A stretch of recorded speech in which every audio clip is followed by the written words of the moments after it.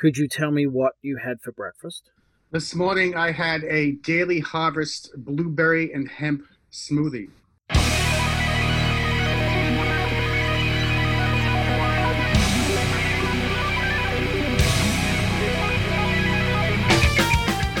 Welcome to Music on Your Own Terms, the podcast that aims to help musicians develop an entrepreneurial mindset through interviews, as well as discussing resources, concepts, successes, and more. Providing a platform to talk about negative emotions such as anxiety and depression in order to help overcome them in the context of music and reduce the social stigma. This is episode 73.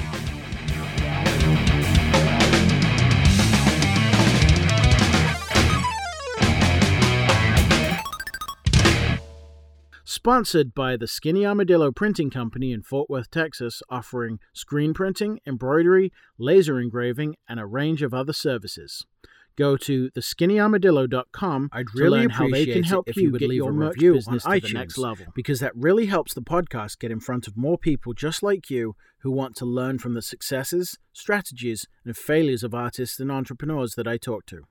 I really feel that the information coming from those guests is exceedingly valuable for the musicians community and anyone wanting to pick up tips from other people's experiences.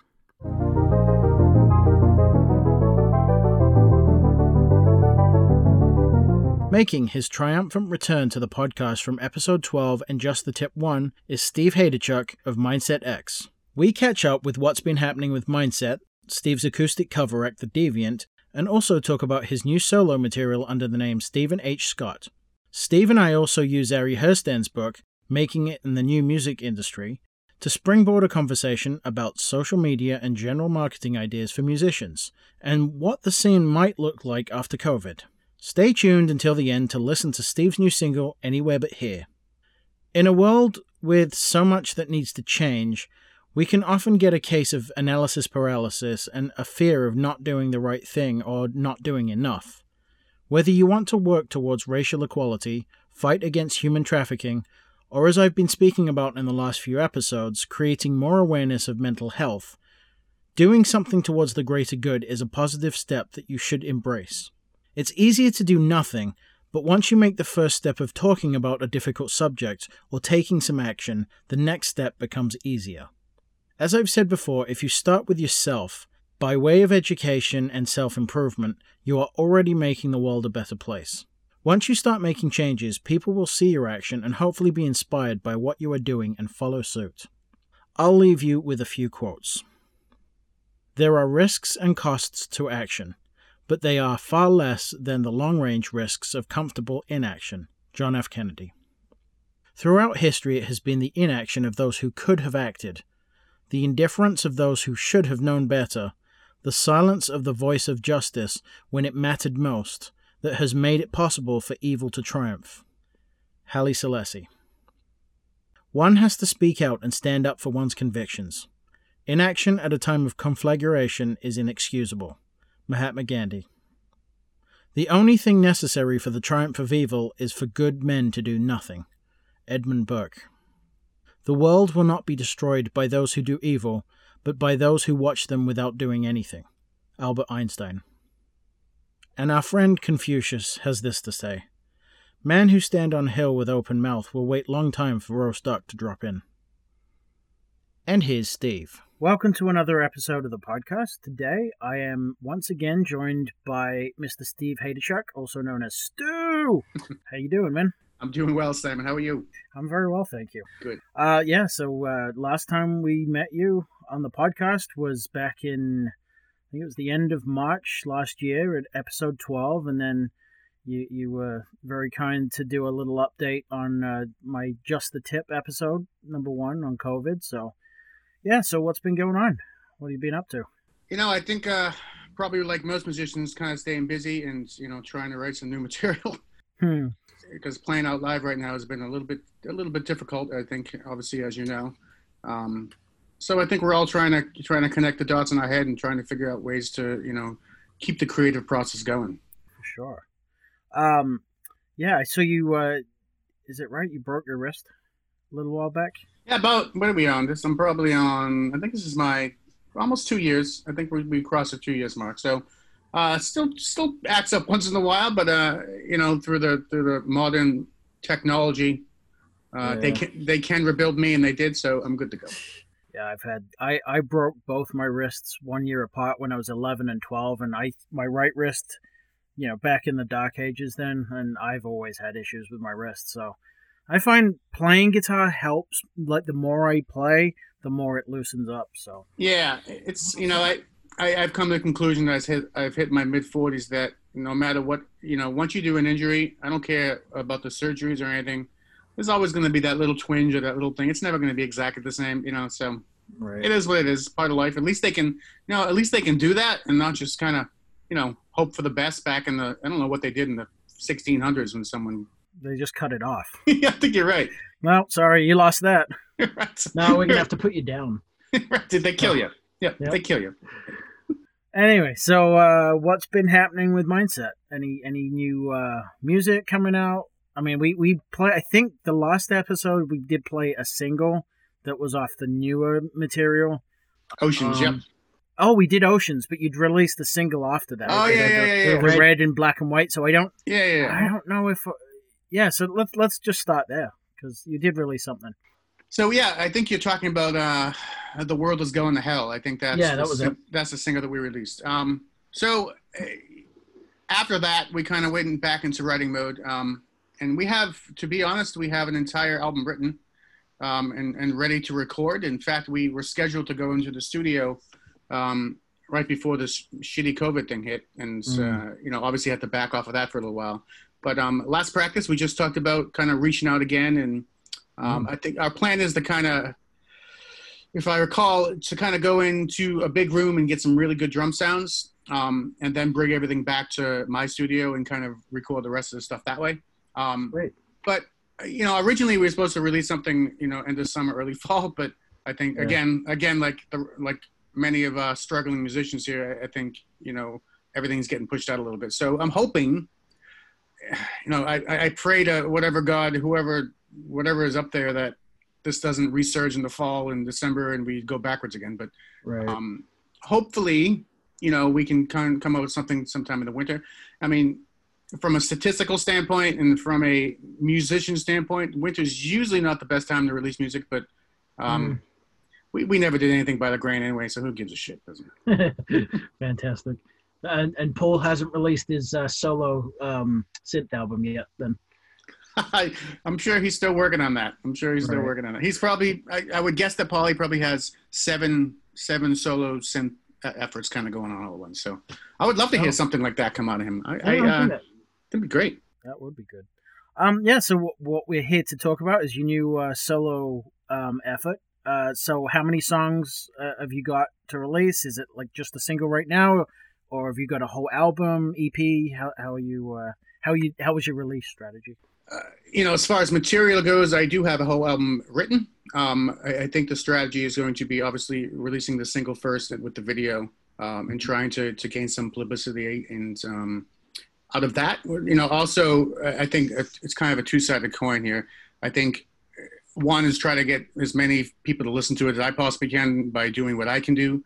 At the same time, kind of in the background on the other side of things, try to find a publicist, try to find some people in the industry that are willing to help out or, pay or non-pay, whatever it works out to be. But someone that's passionately, that's into it. I don't want to just hire someone just to hire someone. I want to hire someone that likes the song and likes that style of music. So, absolutely.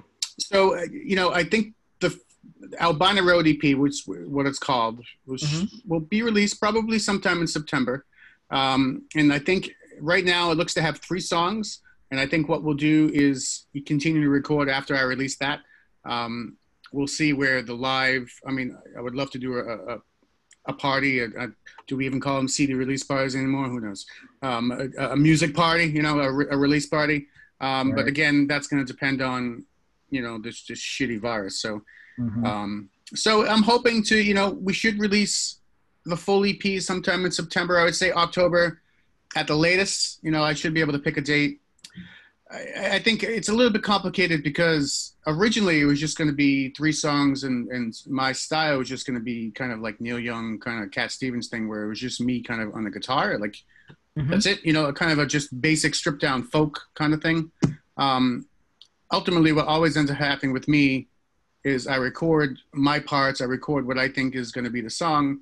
And then I listen to it. I'm like, you know, it'd be really cool if there was like a piano part here, or maybe throw some percussion on this side. It would like kind of really build up nice. Or, so, you know, I've kind of been going back with Jay Fergoletto on some different ideas. He's the person in the video actually playing drums and keys on. Yeah, I noticed that. Yep. So he had double duty in that song. Actually, I think he played bass too. So I think he actually did more instrumentation than I did. So it's probably actually his song.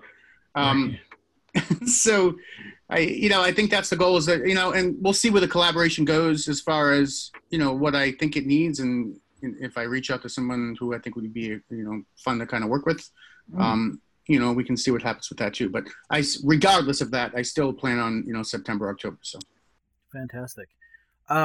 And so last time we actually talked about, you'd read Ari's book, Ari Herstand. Have you read the new version yet? I have not.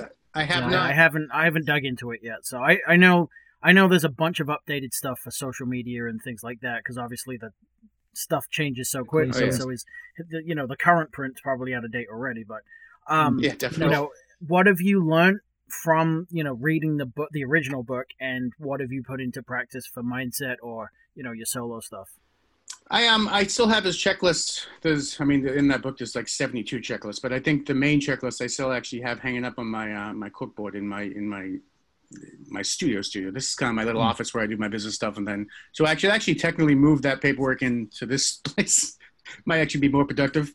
I think, you know, throughout my history in music, I at this point I've probably read, you know, 40 books on the industry. You know, some of them better than others. And like you said, I think the biggest issue is because this industry, we're in this ever-changing environment now where, you know, growing up in the 70s, 80s, 90s, it changed, but it was never a drastic change like it was now. So everything is, you know, about the streaming and about everything else. And that's a whole different ballgame than hanging flyers on a telephone pole and hope people show up to a gig, right? So absolutely. I thought he had a lot of valid points, and I think most of those, I would say 99.9% of those points are still relevant to today's scene. I think we haven't seen, you know, a huge change, I think, over the last couple of years. I think if anything, we've probably figured out how to stream music on a live stream better, because that's been the only way to communicate.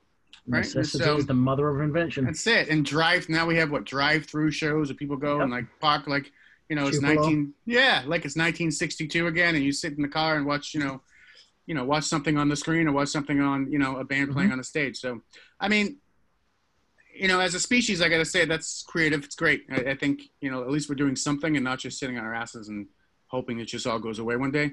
Right. But yeah, I mean, going back to your original question, I learned a lot from this book. I think probably the main thing that I'm trying to do these days, which is very difficult to do, I think, regardless of the industry that you're in, is consistency. So, you know, it's releasing music, it's keeping up with YouTube videos, say once a week. It's, you know, it's putting time aside for creative ideas, although that's a whole different, those hit me when they hit me. So I'm kind of a weirdo in that case. But yeah, I think probably the main thing I learned from all the books really is the you have to be, you can be the best thing that's ever came out, right? And you can have the best song. You can think that you wrote this thing that's going to change the world. But if you're not consistent with the promotion and consistent in, you know, trying to, you know, figure out a way to get it out to the public, I mean, it doesn't. You stay in your basement, right? So, absolutely. You know, I think that's the toughest thing I've probably learned. You know, when you get discouraged, you just get right back up and you keep doing it. You know, so tell yourself, you know, I'm going to send every day. I'm going to send 5 emails, right? I'm going to reach out, and you got to kind of have that kind of list in your head. And everyone seems to work a little bit differently in that. I tried originally with, you know, being relatively technology, you know, okay with it. I tried to do all that shit on my phone where I'm like, okay, it'll beep at me and tell me, okay, it's time for you to, you know, call this press person or whatever. But you know, I've always came back to, you know, fucking Post-its, like, you know, like just hanging on my computer screen. And like, it seems to me that for some odd reason, that's what gets me to do what I need to do. So I mean, there is something to be said for physically writing something down. Totally. To kind of get that feedback loop. It's like talking something out with somebody. Like, you can think all you want in your head, but until you've actually had an out loud conversation, your brain doesn't really. You're totally right. It doesn't really cotton onto it. So yeah, no, there's definitely something to be said for physically writing something down. So, which is why I think they say, when you write a business plan, you have to have it on paper, right? So because it doesn't really stick in your head. There is a weird disconnect by just kind of moving your thumb and typing something on the cell phone or even the Mac, like whatever, that it doesn't resonate as much. I don't know what it is and why that is, what scientifically that has to do with anything, but I totally agree with it without a doubt. So yeah, for sure. The one thing, so let's go back to your music a little bit. Sure.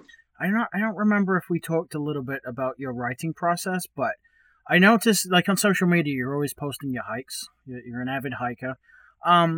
Does hiking, like, I've heard from somebody else, I think a couple of days ago, I did an interview with someone, and, his lyrics came out of just hiking, like, the oxygen in the brain, and he just, like, thinks through all his ideas. So, I mean, how does that work for you, and do you have another writing process, or? That's an interesting question. I think number one would be that, hiking kind of makes me realize that life's not so shitty, and I think it's a fact of obviously I do it because of the views, right? That's the biggest thing is you're on top of a mountain and you see, things you wouldn't normally see on a daily basis, right? So, but I think the other part I probably don't think about enough is the mental challenge of it. Right. And trying to, I'm not getting any younger either, right? So, when I plan a trip and I'm like, okay, this mountain is 5,600 feet or whatever, sometimes I look for the challenging trails just to kind of give myself a kick in the ass, and I try to take that and bring it back to my writing and my life in general, right? And like a drug, really, it only lasts for so long, so it's not like something you can do once a year and it's a life-changing thing and like everything is peachy keen and like, oh my God, now I'm in heaven, so it needs backup all the time. So I try to go once a month. I try to go twice a month if I can. Obviously music, keeps me busy too, and, other full-time things. So as far as it engulfed in my writing process, I'd say probably more now than ever. I've always been an outdoorsy guy and, just always loved that stuff. There wasn't a time in my 30s where I didn't do it at all. I had a new baby. I was trying to keep a house paid and, at the same time writing material with Mindset X. So, when I got back into it, I think it made me realize a lot of things going back to my childhood days and the way I saw things back then comparative to the way I see now. And I've kind of connected those two again. So I think, it sparks creativity, and there are some voice memos on my phone of me completely out of breath, reciting a lyric that I don't want to forget. Right. So it definitely happens. So whoever you talk to about that, I totally agree with that. That when you're out of breath, when you're hiking, when you get in that zone, right, and however sometimes that zone lasts a long time. Sometimes it comes in spurts, and then something just hits you, and it's kind of a weird thing. You start thinking about.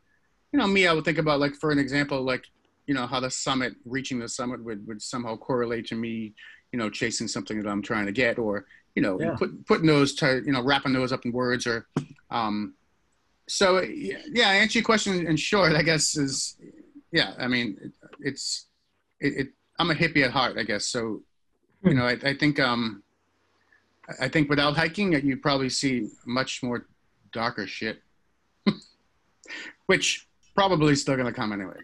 I don't know. Maybe you should stop hiking. It might sell better. Yeah, exactly. But what prompted you to do a solo release, quote unquote? Did COVID have anything to do with it, or? I think COVID gave me a little bit more time. And I've written songs for a long time, and obviously there are certain songs that Mindset X write and a certain stylistically that write, and I always have, some of the songs I write are not Mindset X material, right? They're not going to work. I mean, we can do whatever we want with them. We can try them out to different ways, but it's just not going to fit. So, and I've always had this weird affliction with acoustic guitar. Like, it's just one of those instruments that I love the nakedness of it. I love the things that you can do with it and how it can be so emotional for an instrument. And I find piano is that way too, but I'm just not really that good of a piano player. So, I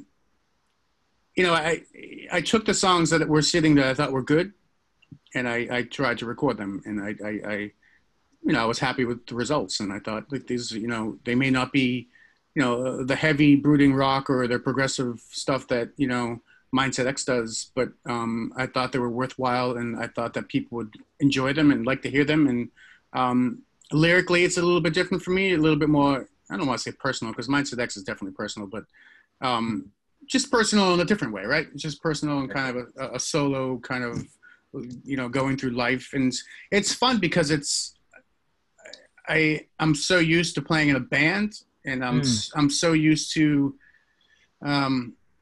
having others around me being able to cover up my mistakes, and vice versa, and all that fun stuff. Where, the solo stuff, there's really no room for that. Right. So, and, it's like when I listen to the song Anywhere But Here, like it was recorded, over a year ago, really. And, it still hits me. Like, it's still one of those things that, like, I get why I recorded it, and I understand where I was coming from. And I find it still relevant in my head, which a lot of songs that I think musicians, and I could be way off base, and they can go tell me to go fuck myself, and I could be wrong, but I think a lot of songs you're kind of like, it was a good idea, I liked it, but it didn't, from paper to music, right? It didn't come out the way I thought it would be. And I can proudly say that Anywhere But Here did. Like, it was just one of those things. So that's cool. This is the first time you've released something under your own name, right? You didn't even have anything before. So, I mean, you obviously spent a long time doing the Deviant, and you're still doing that here and there.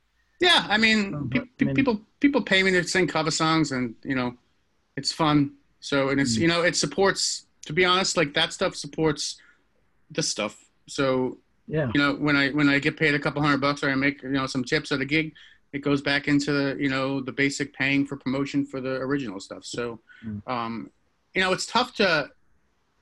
How do I say it? It's tough to divide the two. Even going back to your, we started this segment of you can, on my Instagram or whatever, like me, how I like to hike. You see my hiking pictures, and again, like with the music and the hiking, I mix the two on Instagram, and sometimes I even take a step back from that. I'm like, should I be doing that? Like, should I have a separate account for the two separate things? So, and I think that makes sense with the Deviant and the Stephen H. Scott kind of project, right? Where I think what's probably going to happen is it'll morph into this one thing, which will end up being the Stephen H. Scott thing. I think the Deviant will, it'll always be there, but I don't think it'll be a prevalent thing. But who knows? Who knows? I could lose my job and you never know. Have to play. But did the whole playing the covers and doing the acoustic gigs kind of provide any push to make new music? And secondly, have you actually played any of these new songs live and snuck them in there between the covers? For your question number one, did the Deviant really kind of push this original material out? I'd say probably the opposite. I would say that when you're making money and you're playing 5 nights a week and things are good, and you think in the back of your head that you're playing music and you're making a living out of it, right? I think you become comfortable in that, and I became. This is weird to say, but I guess I became the musician that I wasn't really striving to be. That makes sense, because I've always been an original guy at heart, right? And, not to knock playing covers or cover bands, or, I mean, I do it too, right? But I always, in the back of my head and in the back of my heart, I always wanted to write songs, right? I always wanted to, I knew I had something I could say. I don't want to argue with anyone on Facebook about anything, but you can listen to my song and I'll argue with you that way. So, so I think, I think the opposite is true. I think it probably hindered it for a little while, but then it came to a point where I kind of, again, like going back to my original thing, is I kind of mixed the two, And I did, for your second question, yeah, I did play a couple once in a great while. I'll insert an original song in there, and they've all seemed to, be doing pretty well. And it really depends. Like, it's a weird thing because it kind of depends on the crowd. Like certain, let's for an example, if you're playing outside at a golf resort and you're playing Margaritaville, no one really gives a shit about your original tune, right? So, No. But if you're playing more in kind of a club atmosphere and, you have people that that are there and, people you're friends with and people who give you some honest feedback, right? Then, yeah, I think, you get a good reaction. I've gotten a good reaction from them. So I'm not sure where to go from here. I have a couple of different avenues to think about and to take. Sure. Again, COVID, but we'll work around it and, we'll figure it out. So. Absolutely. So, I mean, what is your, we can only guess, but what is your future prediction of what live music kind of looks like after we get out of this, if we ever get out of it? I know. That's a tough question. Mm-hmm. I do believe that, that eventually it will return back to semi-normal. I don't think that, I think that COVID will, I think like anything, unless there is a vaccine that eradicates it, like, smallpox or, mm-hmm. whatever else would happen back in the Spanish flu and all that fun stuff. I think, you have so many companies working on a vaccine, you're going to get one eventually. And it's just like, I think the really weird thing is like COVID wise and with the reach of the internet now is no one knows what to believe. Right. So what's true, what's not, what are the actual numbers? Do we actually know the numbers? Probably not. Probably a rough idea, but we don't know for certain. Right. So I think it's going to come to a point where, people ain't dying, but people die from the flu too. And so I don't know. But I think the future, I think it will, my hope in my heart here is that it will kind of, come back to where we can start, playing out again and doing things. And if we can learn anything from history and see anything from other, pandemics that we went through, they didn't kill us. They didn't wipe out civilization. So we all kind of recovered from it one way or another and continued to continue to move forward. So, it's like 2 steps forward, 3 steps back sort of thing, I guess. Right. So, but what do you think the music scene is going to look like? I personally don't think it's going to look the same. I think stuff will change. Yeah. Whether that be, people. People are still doing socially distanced concerts, and they're not socially distancing now, which is scary. But it's brought back drive-in concerts, so that's a thing now. Yeah. The streaming platforms have definitely come up.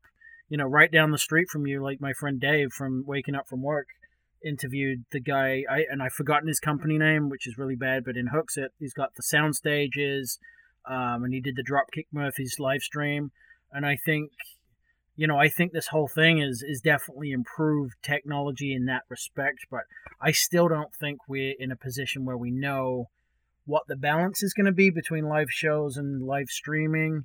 I read something today about I think it was Melissa Etheridge is getting some like $10,000 a month for her live streaming based on $50 ticket sales and like super fans, which my whole thing with this podcast was Kevin Kelly's 1,000 true fans, so those numbers kind of make sense. But obviously Melissa Etheridge is up here, and we're kind of talking about smaller acts that don't have that kind of reach. Oh. So, how does it all work? Yeah, it's different. Like that's a great valid point. It's different for artists that are already established and have a million fans that follow them that want to give them $10 to play a song that they haven't heard in a while, right?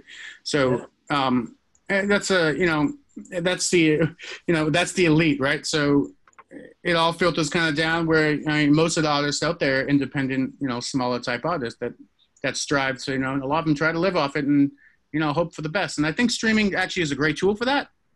I did a couple of scenes myself, and I was surprised that, people actually even gave me money. So like, so I'm like, no, this is kind of cool. I just made, $100-something from my basement. I didn't have to go anywhere. I didn't have to load anything up.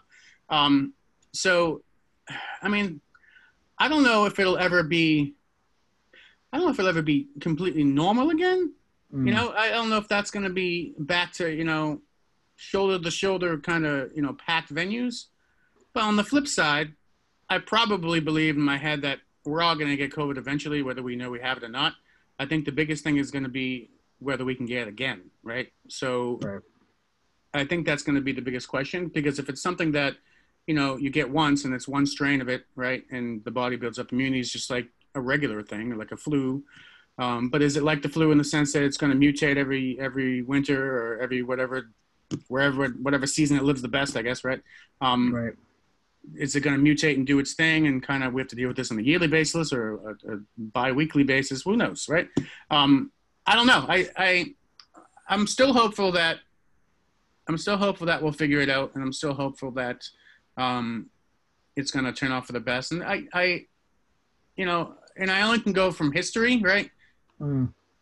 Nothing has succeeded at wiping us out completely.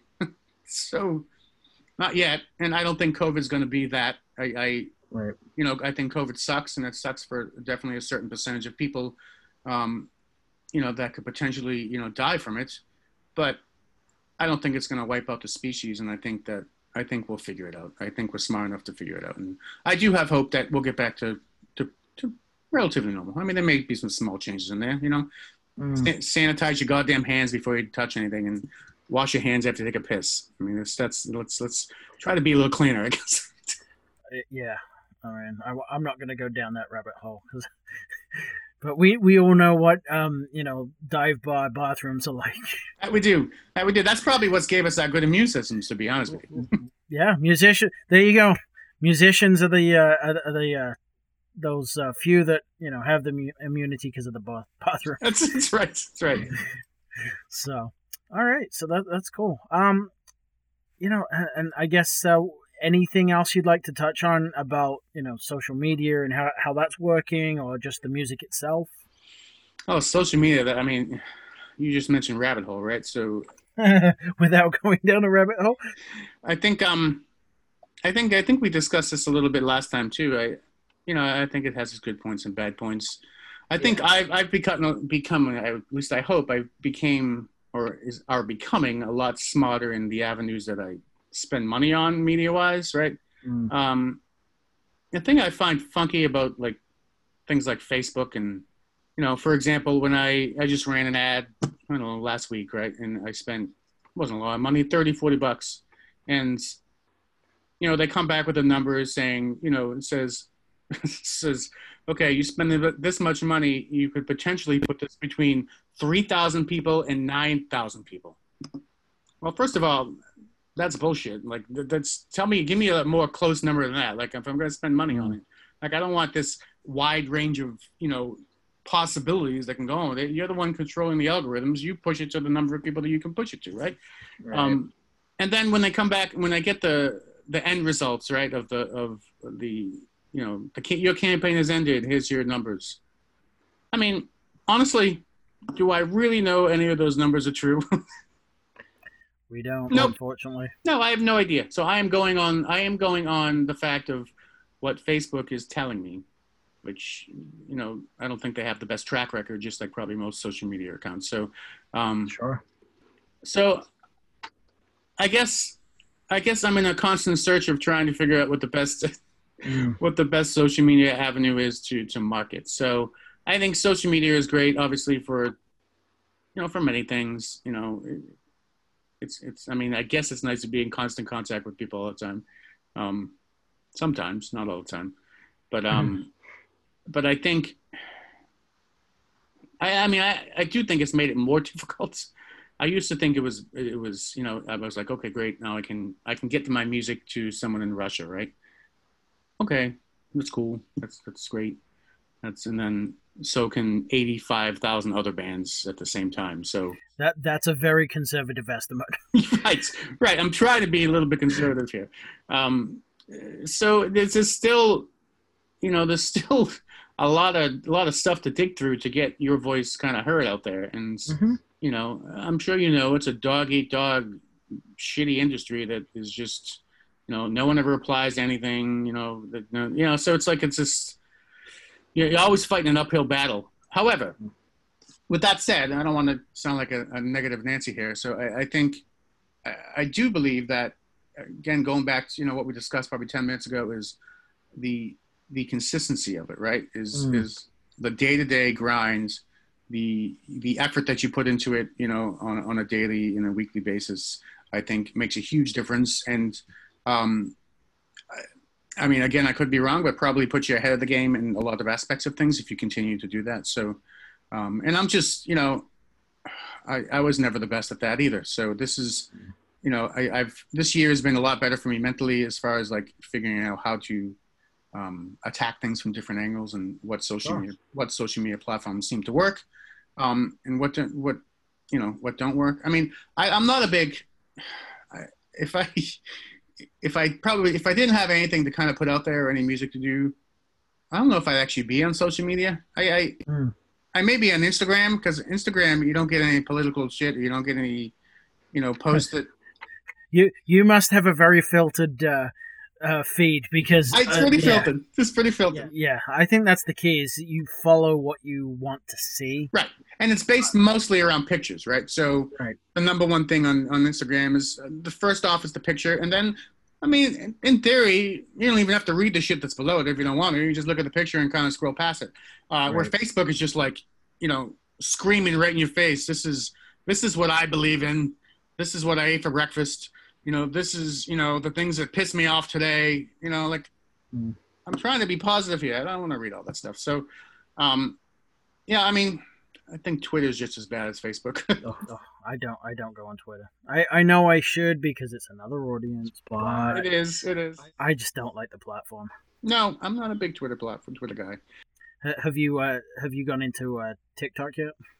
No, I've almost downloaded it, you know, a couple of times, and I came to the conclusion that I'm gonna guess most of my fan base isn't on there. So So I'm just not gonna add another thing unless just wait to see if there's a Pink Floyd resurgence in the younger generation, and then hit it. Keep searching for TikTok Pink Floyd, and then you'll know you've hit it at the right time. That's right. I mean, it's just you know what it is. It's so much work. Like, it's like that aspect of things. Just coming up with ideas to, you know, they say, like, you read different blogs, right, and different, you know, podcasts about communicating via social media, being in a band or whatever you're marketing, and they're like, okay, once a day here, you know, you should do a YouTube video every couple of days. You should do like when you have like other shit to do, like it's hard to do, and it's not even hard to like put the work into it, get it done. It's like on a creative aspect of things, you know, you want to come up with something that's going to be different and you would watch, right, and would be relevant. Like, I don't want to see myself eating a baked potato. Like, that just doesn't do anything for me. So I'm like, I'm not going to post something like that, because maybe someone would enjoy that, but I don't think I would enjoy that. So, you know, I want to make it meaningful and kind of, you know, at least have some backbone behind it, you know. So I think that's the biggest thing with social media for me is, you know, when I post something, I want like something to be interesting, not just, I mean, I don't want to be a reality TV show, but I guess that's part of the game. Unless, of course, eating a baked potato is a metaphor for something else, and now you're in a concept album. Right. Or a lawsuit. Oh, there you go. No, but I mean, go back to the ads. I mean, I did find that, you know, again, spending $30-40 a month, something like that, something small. Yeah. I did find that, like, having a perpetual ad that just, you know, you can get the settings, like what are you actually looking to do, and, you know, I think I set it to just brand awareness, and just having that running constantly, I do find it does, you know, get in people's faces, and it kind of boosts other things. So you have that kind of brand awareness thing, and then your other posts that you actually want people to do stuff with start to get a little more traction. And you know, and I found my downloads for the podcast have started to increase the last couple of months. So I think I'm doing. I don't think, you know, one ad is going to be the be all and end all, but if you're doing this and that all collectively together, kind of you do start to see some momentum, whether that be podcast downloads or streams on Spotify or YouTube followers or whatever it is. I do, like you said, consistency is the key, and I think if you hit all these different areas, it does help. I agree. And I think you're right on the money when you say that, you know, just getting your page out there and promoting it that way, just to have a kind of a slow trickling kind of effect of, you know, over a longer period of time is probably, for me personally, would be the best way to promote and spend my money, right? Because I want to increase, the more I can increase the likes on my page, you know, the more reach I have from my other posts that I want people to either go check out or, you know, let's communicate back and forth or whatever, right? I agree with that 100%. I mean, just, you know, branding your image and branding your page and trying to, you know, make as many people see it. And I mean, again, I do see, and I do see results to a certain extent. I mean, at the same time, I mean, what do I believe? I don't know. I think, but what choice do we have? Like unless I create my own social media platform that I run with myself, I really don't have a choice. But I mean, there are other alternatives. Like in the Dallas-Fort Worth area, there is a network of digital billboards, and you can buy a subscription. And it's not that expensive, because I know, you know, working in the T-shirt company, there's been definite a customer that's done theirs, and I've seen their ad. My friend Latoya, that's just on the podcast, she's done one for her Music Meets the Boardroom. I don't know if Boston area has that kind of thing. Probably does, but I've not seen it. But any big metroplex has got to have some kind of service like that. So I'll have to check it out. You know that, or you could too. Like people do magnets on the side of cars. I don't know how effective that would be, but like billboards. I mean, if you get to the right kind of people, and you know, I don't know. Let's say, at least in Dallas, there's downtown Dallas has a very you know, musical arty section. You know, Deep Ellum, and I would think that if you're a band and you want to put if there is a sign down there, I don't know, but you know, that would be an ideal position. I know the network is kind of all over, and it just runs on different signs randomly, depending on your subscription level. But yeah, maybe getting something up on a billboard for, you know, however much it costs might be better at this point if you're looking to. Like when we do go back to shows, maybe, you know, it's kind of the larger scale version of putting a flyer on a telephone pole, really. Right. Maybe going back to old school stuff and just trying it might, if you have the funds, maybe that will work. Yeah. No, that's a valid and something to definitely look into. I'll have to check it out around the Boston area and New Hampshire. So, I mean, I would think if Dallas has it, I would think Boston would have something similar. I would think so. Would I think that Manchester, New Hampshire would have it? I don't know. Maybe. I mean, it's a little too spread out. I mean, it is. Well, you say that, but then maybe I mean, there's definitely billboards on 293 up through the center of town. So, you know, that gotta have a shit ton of traffic coming from south to Boston. So. Oh yeah, definitely. But again, the money's probably there too. You know, I know the building where at least Rock 101 was when I was there. I don't know if they're still in the same building, but I think they are. Yeah, but that's always got like a Powerball sign on it, so I'm sure the lottery's spending a crap ton of money on that. You're right. I mean, it's definitely in, like, you know, going back to our original conversation here is you know, thinking outside the box, right, and trying to figure out other ways to kind of to kind of get your music out there, or get, you know, whatever, it doesn't even have to be music, whatever your passion is. So, sure.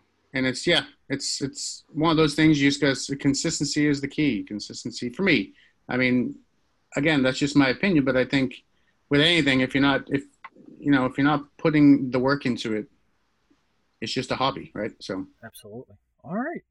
I think we should probably wrap it up. Sure.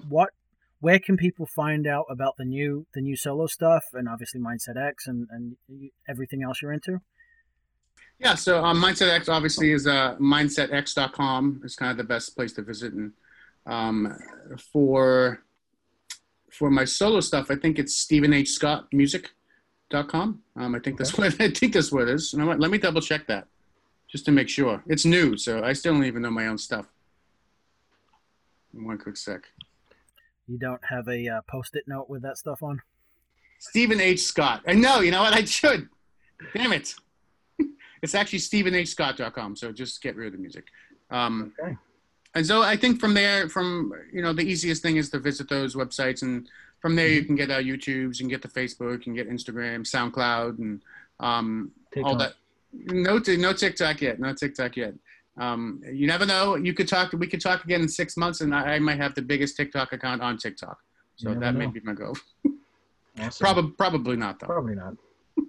Cool. So what song would you like to play?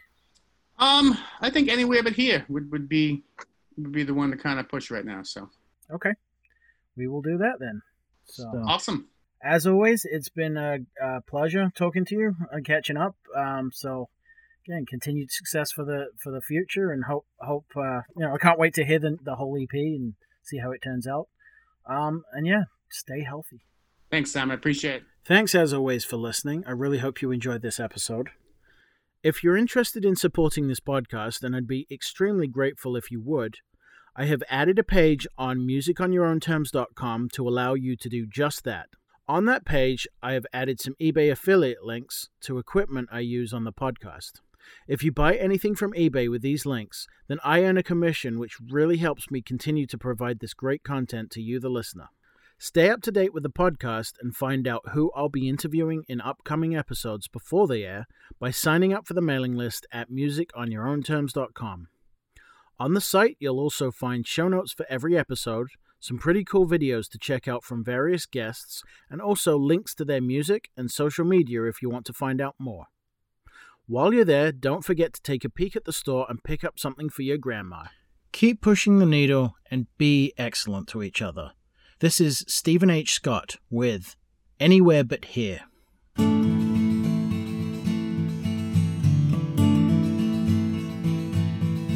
It's a long way home from here, but tell me, where is here? I don't know where I left my heart. Sounds and creaks I can't explain, and they stay inside my head, tucked away, slowly tearing me apart. Oh, la da da da da da da da, la da da da da da da da. Through every door I seem to find the ship that I've left behind. All my feelings stowed away, and aimlessly I sail ahead, ignoring what the people said. And now I'm running out of things to say. The path I've chosen, the roads I've tread, through it all I've held high my head. So cheers to the ones who ignore their fears, 'cause sometimes in life you'd rather be anywhere but here. La da da da da da da da, la da.